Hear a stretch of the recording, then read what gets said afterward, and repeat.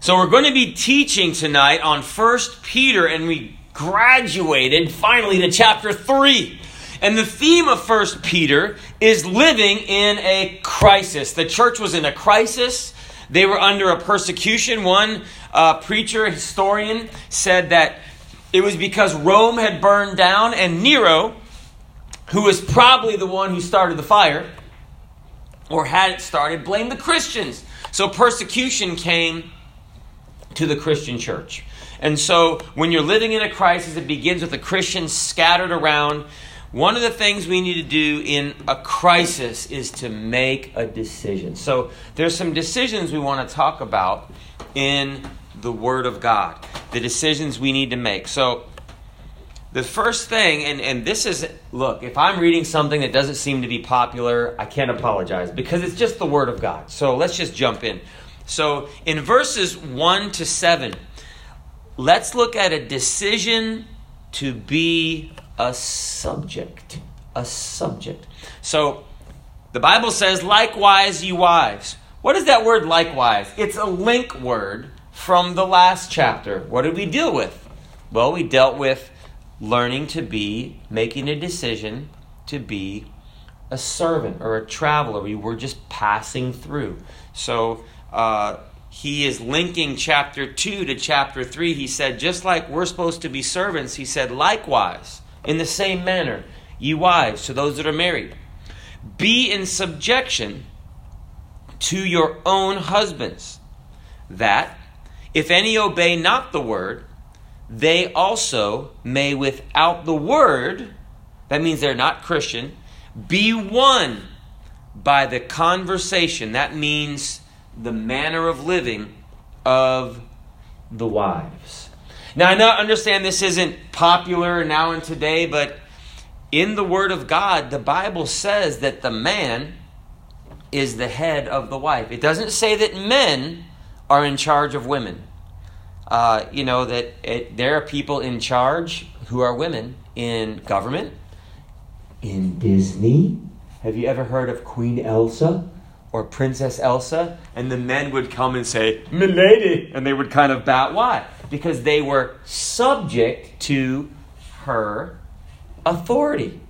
And I don't know if anyone's seen Disney. So we're not talking about something that is just putting women down.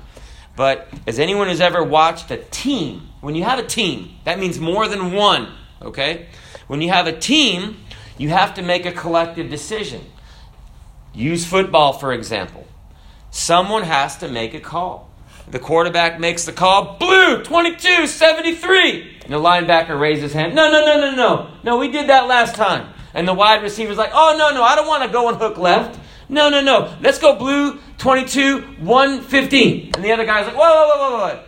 Why don't we just listen to the linebacker? Because the linebacker's bigger. It would be a mess, wouldn't it?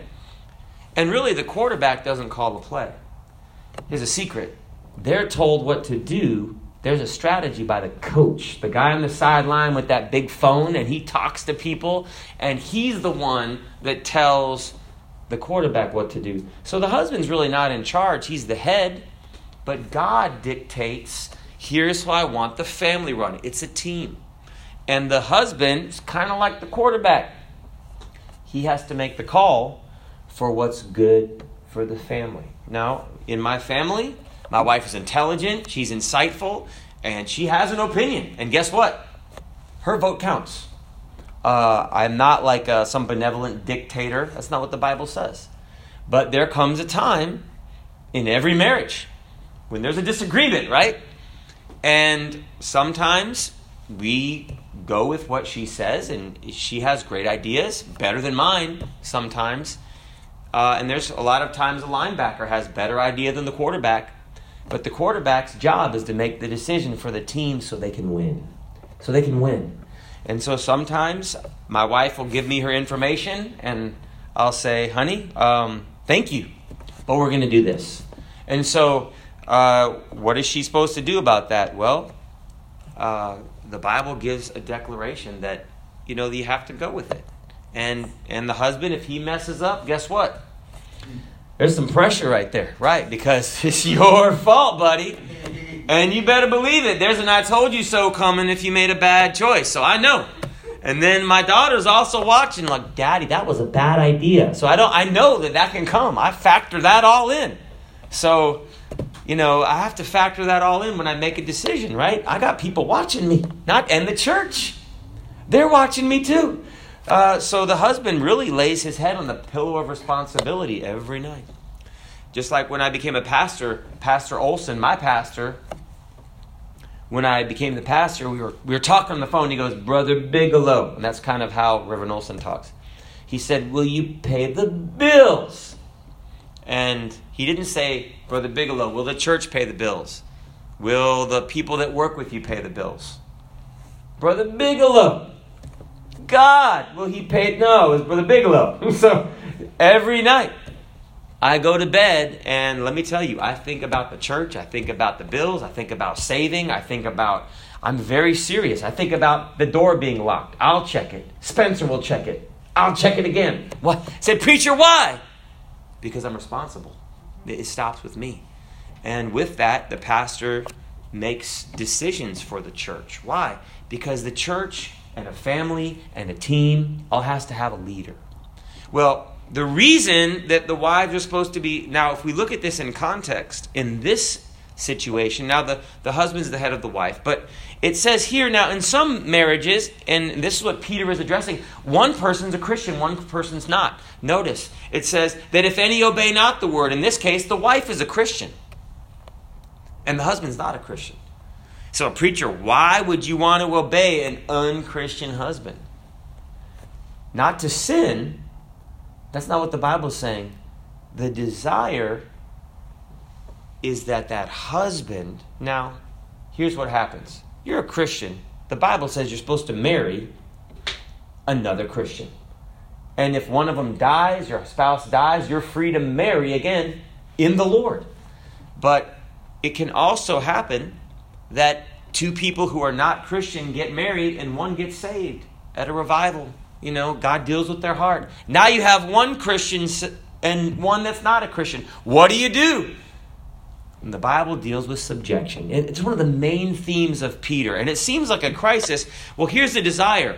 That they also may without the word be... They don't go to church. They don't read their Bible.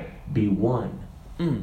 Why does the quarterback make the call in football? To win the game. We want to win. We want to go in the end zone, make 6 points, kick that little ball between the uprights, make another point. That's the whole goal, to have more points than the other team at the end of the game. And the goal here for the wife is that through her subjection to God that the husband sees outside of church, they'll see something real in her life and want to give their life to God. There's two types of athletes. You know that? There's those that play to win and those that play not to lose. You know it's a different kind of athlete? The guy that's playing to win, it's like a risk, but it's a challenge. It's a good thing. They're like going out, making it happen. The guys that play not to lose, it's kind of like they're just kind of not doing their best, but they don't want to give up what they have. Right? It's two different attitudes, right? But as a Christian, I don't want to just survive. I want to thrive. I want my marriage to thrive. I want my life to thrive before God. And the thing, when a crisis comes, playing to win is going on the offense. Playing to not to lose, that's living a defensive life. My unchristian husband said this. Oh, can't believe that. No, that's not what we're doing. That subjection acts like power to a husband. That's a woman's superpower. Now, this is not politically correct, but it's true. If I say something, I'm the head of the family, and my wife said, no, I don't think that's right. You can't do that. You know what a man will do? Well, either they'll say something back, or they'll go, and they'll get quiet, and they'll cross their arms. No, none of you men would do that, but everyone else would. Okay. And they would get quiet, and they would get sullen, and they step back or go into their room and slam the door. Wonderful family dynamics, right? Here's one thing my wife learned.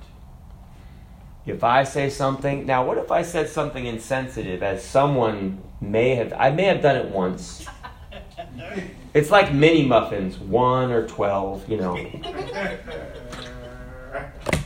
And when I say something insensitive, I'm a Christian husband, though. And she doesn't say anything. And she just is quiet and doesn't respond. And my insensitive comment hangs out there. You know who responds? See, husband's not in charge of everything. The Holy Ghost is. And if you say something insensitive to your wife, Holy Ghost is going to be on her side. Who's going to respond? Not her, him. And guess what? He's in charge. So she learns if she goes and just hold it. Like yesterday my wife asked me to hand her a chapstick, and accidentally I handed her one of those glue sticks. She's still not talking to me.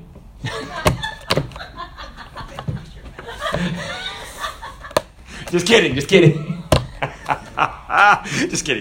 But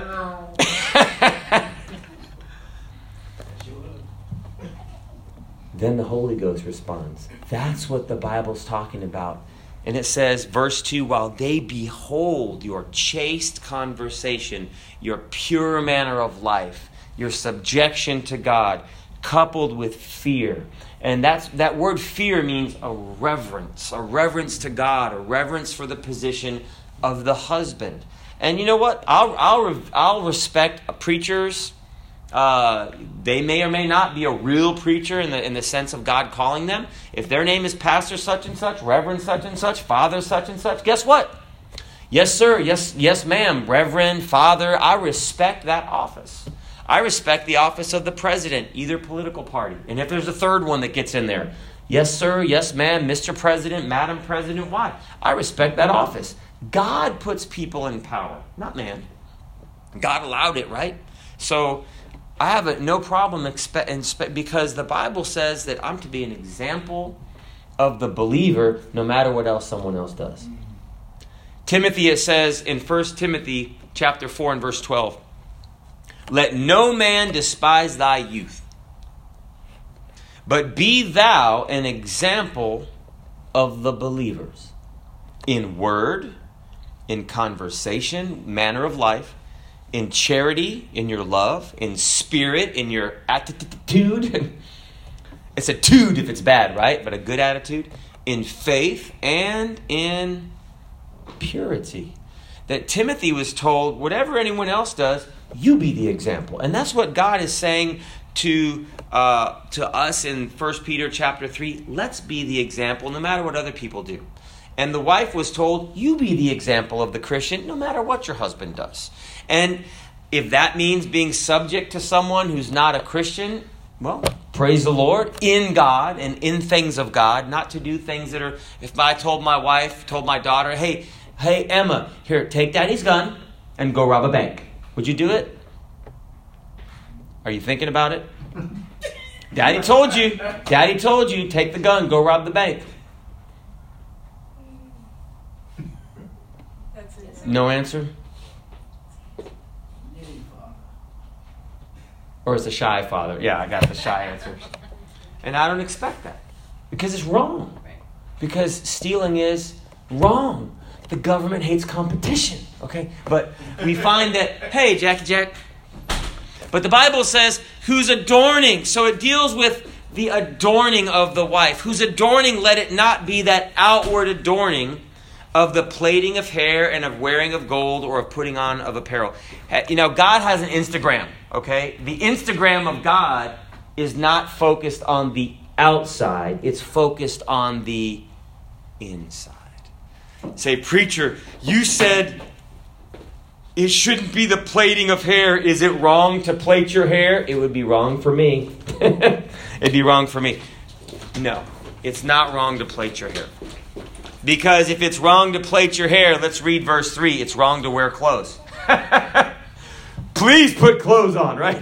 So it's not wrong to plait your hair or to do your hair. That's what it means. And it's not wrong to wear gold, because then the preacher would be wrong. Because this ring, believe it or not, it's from a thrift store. It's from a pawn shop. Didn't work out for the first, at least first person, but it worked for 21 years for me. Okay, so it's not wrong to wear gold. or of putting on of the apparel. It says, let the emphasis of our life not be on how we look on the outside. Because a lot of people, now if you look at how women would, they would really, really do their hair. And in Victorian eras or whatever, they'd have these wigs and these huge hats and everything was to be better than the other person. Like Instagram. I don't know where the women kind of pooch their lips? And they pooch their lips up like they're going to kiss you and they give the peace sign. I saw a guy that was posing for a picture, and it was like a 7-year-old guy, and he had his lips all pooched up like, And I was like, I thought just girls did that, but I guess guys do it too. Well, God doesn't want to let it be the outside. Look, I know, and I don't think it was a guy that was trying to get another guy's attention. I think it was just he was being cool, right? So the Bible says, though, that God has an Instagram. God has an Instagram, and this is where the focus is on our subjection to God. And so, again, let me share. It's not wrong to do your hair. In fact, doing your hair looks nice. It looks nice as a put together person to wear your clothes nicely, the clothes that you have. But that's not our focus. It says in verse 4, but let it be the hidden man of the heart. Now he's talking about to ladies, in that which is not corruptible. Here's the beautiful part of a lady. The ornament or the decoration of a meek and quiet spirit, which is in the sight of God, great price. It's a great price. Even when Samuel went to anoint one of Jesse's sons, he said, Eliab, the first son, Jesse had his boys lined up, right? The Jesse boys, right? And there were a bunch of them there, and God said, nope, didn't choose him. God said, nope, didn't choose him. And you know what he told Samuel? God doesn't look on the outward appearance. God doesn't look on the Instagram. Eliab's Instagram, Shammah's Instagram, with their focusing and they have the measuring tape on their biceps. God doesn't really care about that. But the Bible said, man looketh on the outward appearance, but you know where the Lord looks? He looks on our heart. And that's where we're subject to God, and that's how we get saved. We're subject to God in our heart. And that is in the sight of God great price. It says, for after this manner, in the old time, the holy women also who trusted in God adorned themselves. And the greatest adorning a woman can have is that meek and quiet spirit. It's an attitude of worship that the woman carries. And it's beautiful. It's beautiful to men, and it's beautiful to the Lord too. It says, being in subjection, sounds like it's a curse word, unto their own husbands. That's what the Bible says. Even as Sarah obeyed Abraham. And they had some disagreements if you read about that, right? Calling him Lord. Whose daughters, my wife worships me. So every day when she cooks, she worships me. She makes me burnt offerings and lays them before. No, just kidding. No, she doesn't. But no, she's a good cook. She's a good cook. I would worship her in that way. I'd give her a burnt offering. So even as Sarah obeyed Abraham, calling him Lord. And the Bible said, whose daughters are ye, as long as ye do well and are not afraid with any amazement. That means as long as you do well and you're not afraid because of anything that you've done against that marriage. Okay, that's what that means. So living in subjection, there's a decision that a woman has to make. I'm not going to be just in subjection to my husband, but I want to be in subjection greater to that as a subject to God. Just as, if you ever heard of a king, what do they call the people under the king? Not just the women, but the men. They call them subjects, right, in the kingdom. And as a Christian, we are all subject unto the Lord. I'm an American, and I'm subject unto the law. If the law pulls me over, I don't say, I'm a man. And they'd be like, well, we have a set of cuffs that fit you. We have men's-sized cuffs, right? So, marriage is when a man and a woman become as one. So the trouble starts when they try to decide which one, right? That's the problem with marriage. But This person, this wife had just got married, and she said, "Our new neighbor always kisses his wife when he leaves for work. Why don't you do that?" And the husband said, "How can I? I barely even know her." Well, I had to put my foot down because my wife said I was impersonating a flamingo. So. When your wife or your husband get a little upset, just remember, if you just say a simple "calm down" to them in a soothing voice, that's all it takes to make them get a little bit more upset. I asked my wife what she wanted for Christmas, and she told me nothing would make me happier than a big diamond ring. So I bought her nothing. The son said, "Dad, I heard that in some parts of the world, a man doesn't even know his wife until he marries her." And he said, "Son," put his hand on the little boy's shoulder. He said, "Son, that's everywhere." So, verse 7, the Bible is an equal opportunity employer. We got the likewise for the wives to be subject to their husbands. Now, verse 7, it goes the other. The shoe gets on the other foot, right? And it says, "Likewise, ye husbands." The husbands are like listening to this letter being read, going, "Yeah, Peter, go, Peter." And then here come the husbands. "Dwell with them according to knowledge." And I know my wife is not like one of the boys. And my daughter's not like one of the boys. I kind of, tap my daughter on the shoulder like, "Hey," and she's like, "Ow, you hurt my shoulder." That's how men greet one another, but not ladies, okay? "Giving honor unto the wife, as unto the weaker vessel, and as being heirs together of the grace of life, that your prayers be not hindered." There's really 4 things to look at here. First of all, dwell with them according to knowledge, knowing that women are not the same as men. And you know what? It doesn't take long to figure out that we are not the same. Not better, but just different.